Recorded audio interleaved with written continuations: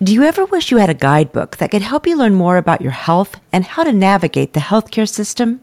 Well, good news. Today we're going to hear from one of the authors of a book that does just that.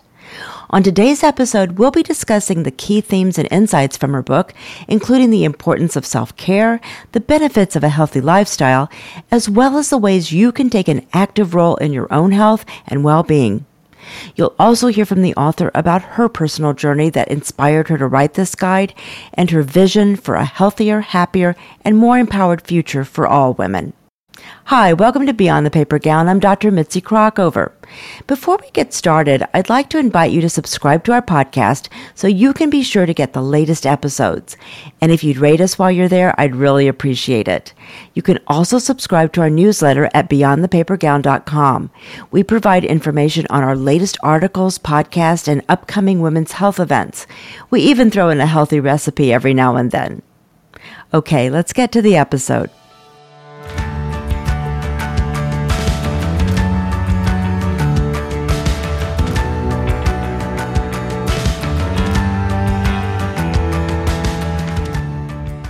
I am delighted today to welcome Kanwal Haque, who is a medical anthropologist and also co-author of a great book called Taking Care of You, The Empowered Woman's Guide to Better Health. Welcome, Kanwal. Thank you so much for having me here today. I'm really excited. Oh, it is my pleasure. So let's just start out because I don't know that everybody knows what a medical anthropologist is. So talk to us a little bit about your background and how you chose that profession. Sure. So actually, how it came to be was through a book. When I was in college, I had a lot of questions. I was in this literature class. It was literature and science, and I had a lot of questions just about like why the world was the way it was, why our healthcare system was the way it was, and a lot of questions around, I didn't know it at the time, but around like health equity. And so one of my professors took me aside and he said, "Hey, I think you need to read this book." And it was called Mountains Beyond Mountains by Dr. Paul Farmer, who was a medical anthropologist and infectious disease physician. And when I read that, I felt like for the first time, I felt like I was reading my own thoughts on paper.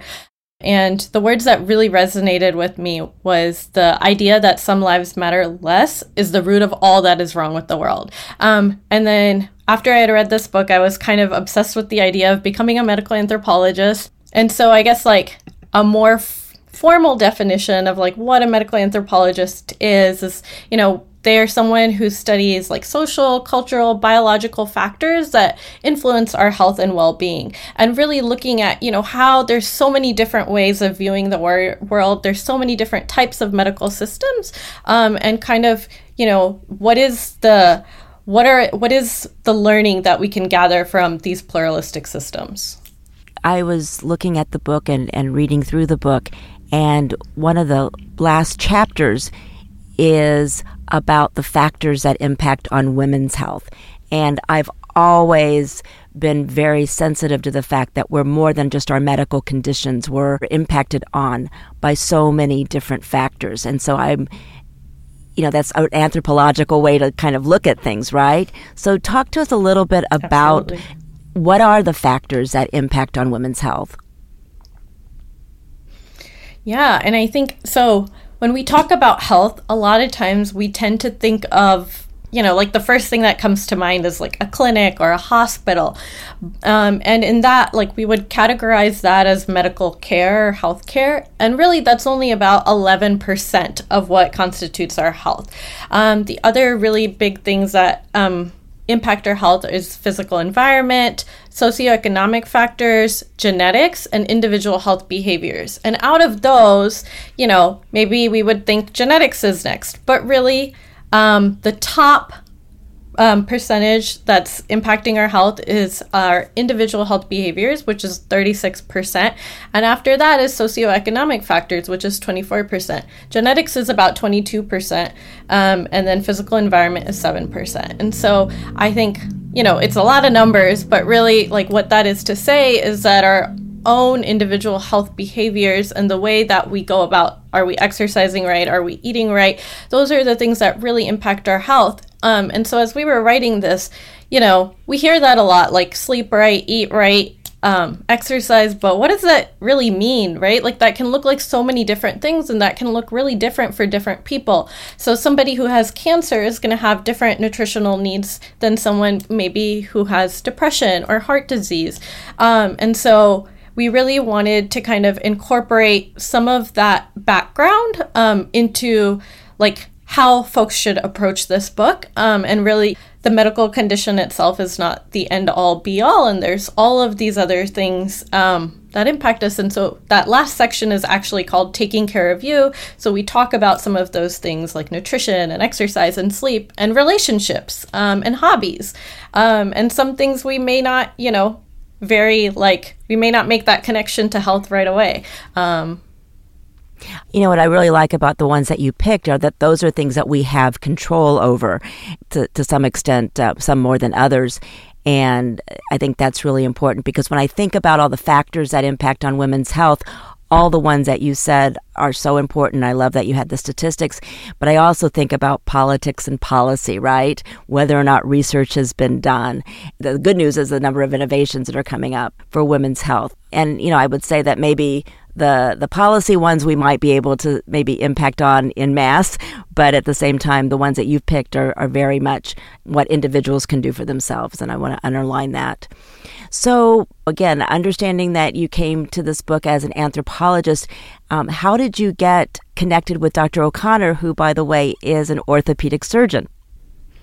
Yeah, so that's kind of a funny story, and we always laugh because we haven't really met in person. The only time we met in person was the first time I saw her, which was from, across a room. She was really advocating to do the right thing and to make sure that really we were offering patient-centered care. So she was the director of musculoskeletal care at Yale at the time. And I saw her and I was like, this person is really focused on doing what's right for our patients, for our community. And so then I looked her up and I saw that she had done a lot of work in health equity. She was really passionate about women's empowerment, women's health. I just thought we had a lot of interests that overlapped. It took 2 years before I was actually, brave enough to approach her. And then when I did, I was kind of sorry that I'd waited so long because we had so many things to talk about. And, through that, this book arose because Mary had an idea of writing a book before, and I had some thoughts of, things that I wanted to change within the healthcare system and how I wanted to maybe help the women around me, but I wasn't really sure how to. So it was really, this serendipitous union that came to be because we were, I guess at the right place at the right time to meet each other. Sure. And I think it's a great book. It's a really beautiful book. It's beautifully illustrated and it feels good. It is a bit of a tome. It's good for weightlifting as well. But I know that you have that on Kindle. We can talk about that in just a moment. But what was the process that you went through? Because the way that you define women's health, and I want to talk about that, was very broad.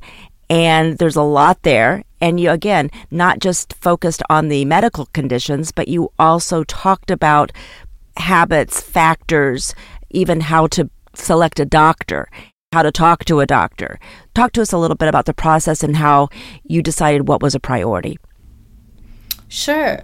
So, in all honesty, part of this was really influenced by my own experiences and, experiences of my loved ones and seeing them kind of struggle with getting care. And so when I saw that and having, a mom who struggles with an autoimmune disorder that didn't fit into, I guess, a women's health category because it wasn't related to her ovaries or her uterus. So I didn't, as I was younger, I didn't realize what was part of women's health and what was not. And so when I started looking into what is the definition of women's health, when we're talking about women's health, I didn't have the terminology at the time, but I just was like, well, women are more than boobs and tubes. And what about all of the rest? What about all of these other pieces of us? The things that are killing women are heart disease, stroke, diabetes. But these are not the things that come to mind when we think of women's health. And so with that, we really wanted to make sure that as women, get a hold of this book, they are really understanding like, what is women's health at large? We've only got about half of the conditions we wanted to cover, but there's 55, and like you said, it's already, it's already a weight. So we couldn't add more to this section, but maybe the next one. Sure. And really then focused on templating this so that it's written in a way that's digestible and easy to use. So for example, like if you turn to the chapter on PCOS or heart disease or stroke or whatever it is, it's going to tell you, what is this condition? Can it be prevented? How is it treated? Why it matters to women, right? And so, like, while this is a book for women's health, like, we think anybody could benefit from this, because in that section, you're going to learn about, how is this different in women and men? Do we have enough research on this topic? And that was something else we found, because a lot of these conditions, they might present differently. Women might experience different symptoms. They might have a different outcome. Raising our awareness on this is so important. What feedback have you received? Because I know that you came to it because you had a personal issue. So many people, especially women, obviously, are looking for answers. So I would assume that you've helped a number of people. Yeah, I think it's been really amazing to hear some of the stories that we've gotten in response to folks who have gotten the book, and also very humbling and inspiring and kind of, pushing us forward to do this work. So for example, I had someone tell me a story about the painful sex chapter and how they were able to use that chapter to identify, where they were having pain, and they were able to have a conversation with their physician and tell them, like, this is where I'm having pain. I'm having localized pain. When I heard that story, it was really, really impactful, because it was, this woman, she learned she doesn't have to deal with painful sex for the rest of her life.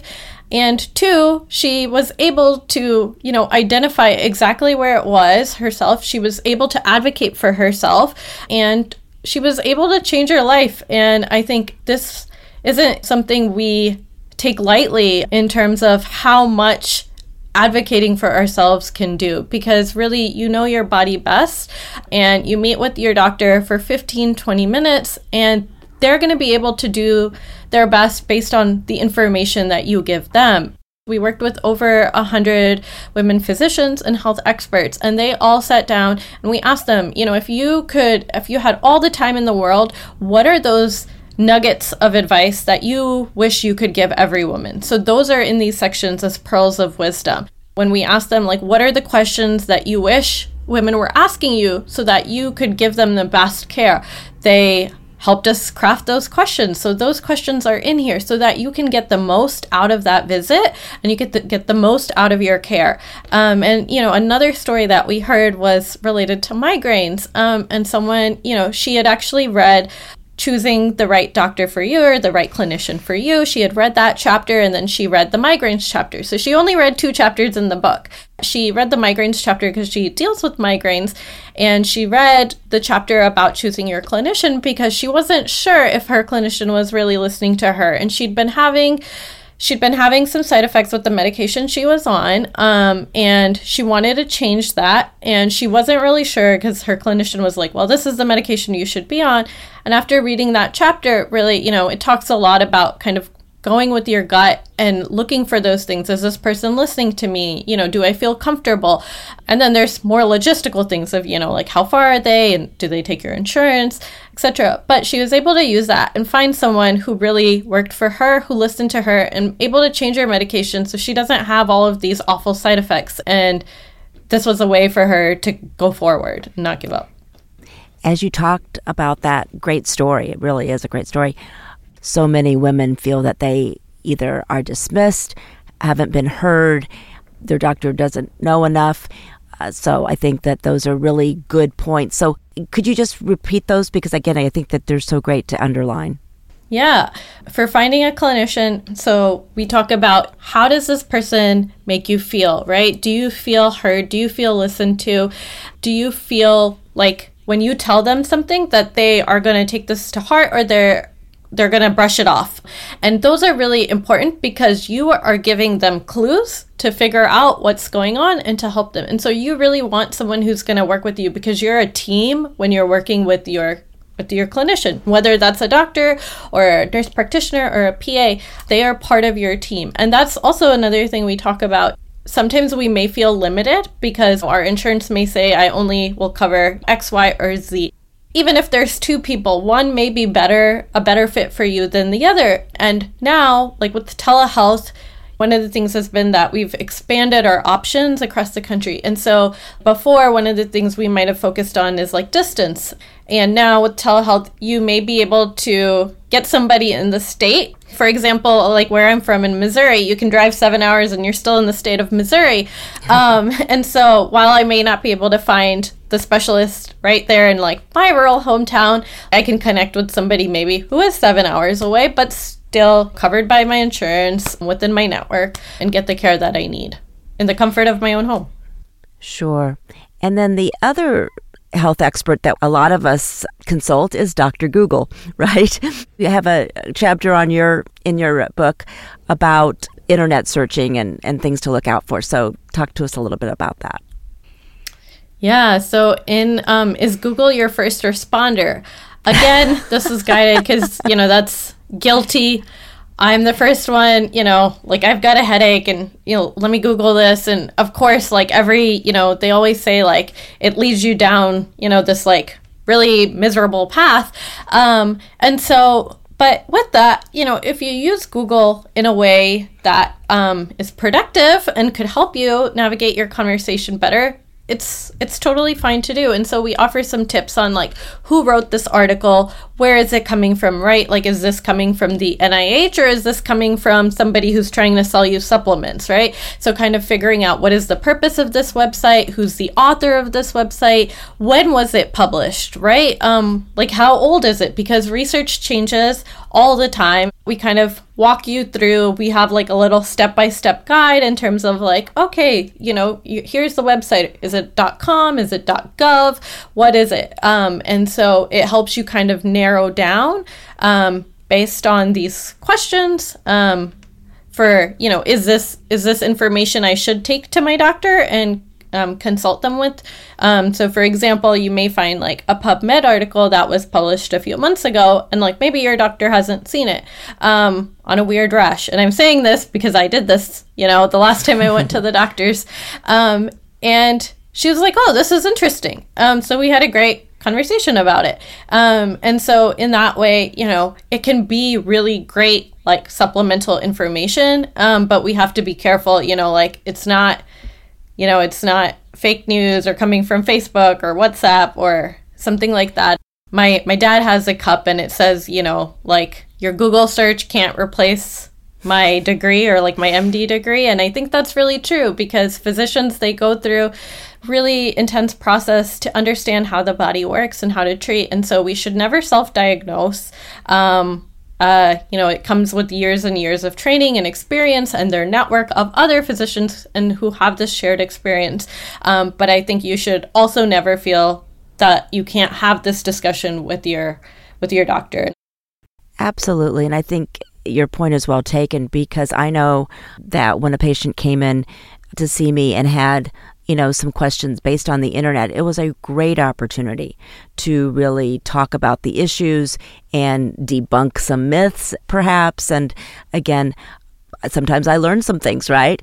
So I would say that could also be kind of a sign to see if that's the physician for you, if they're willing to have that discussion.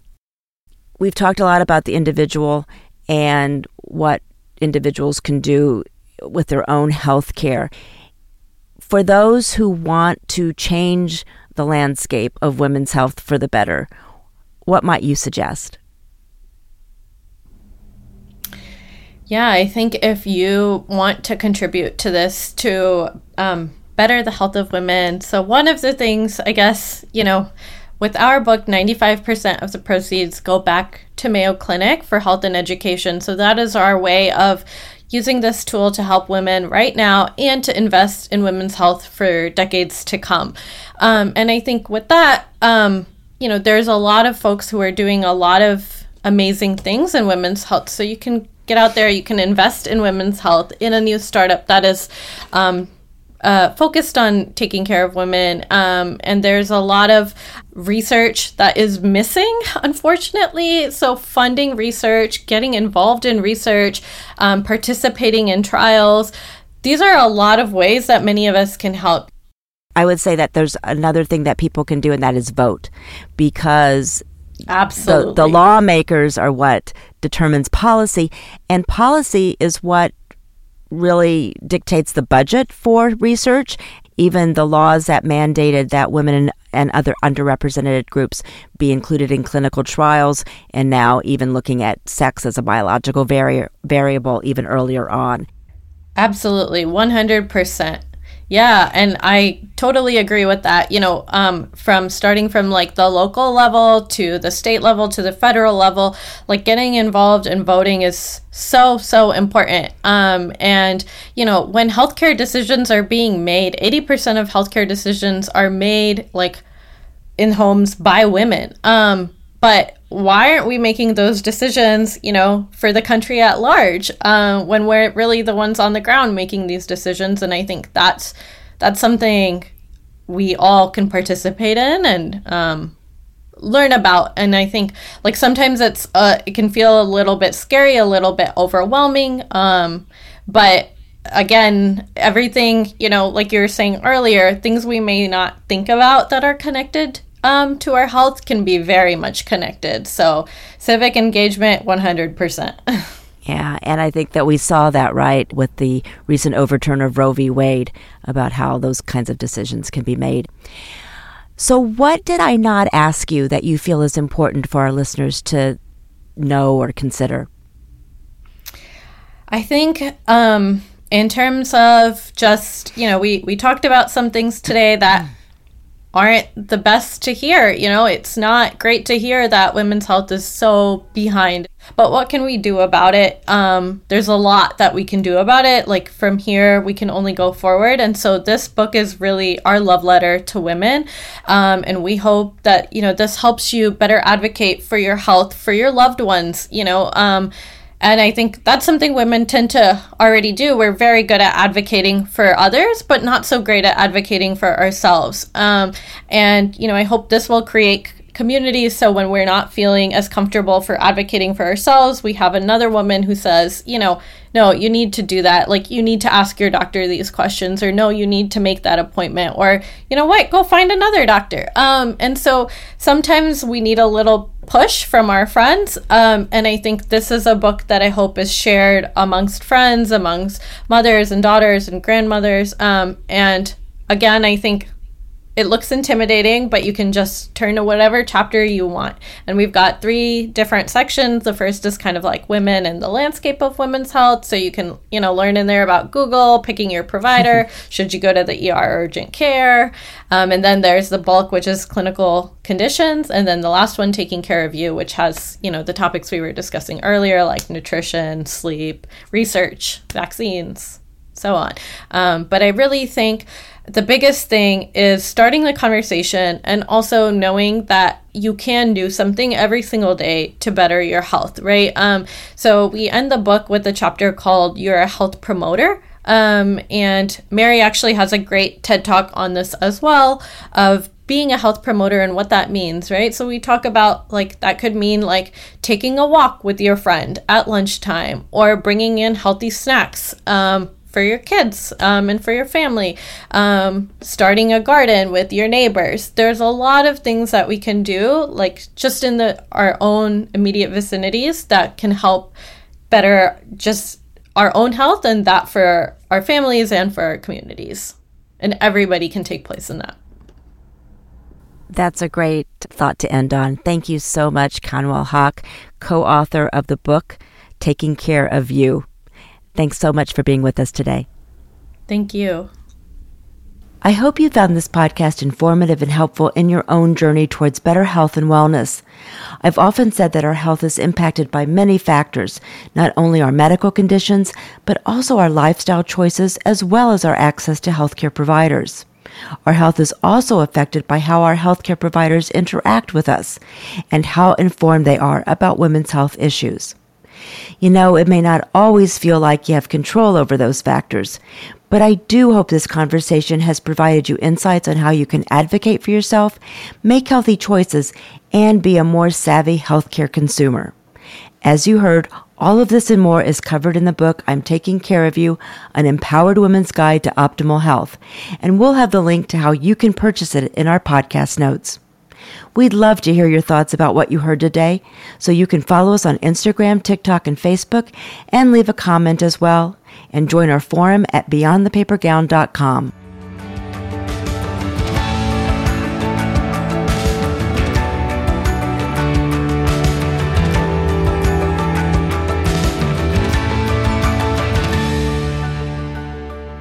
Our podcast was produced by Patrick Shambayati and me, and our associate producer is Kyla McMillian.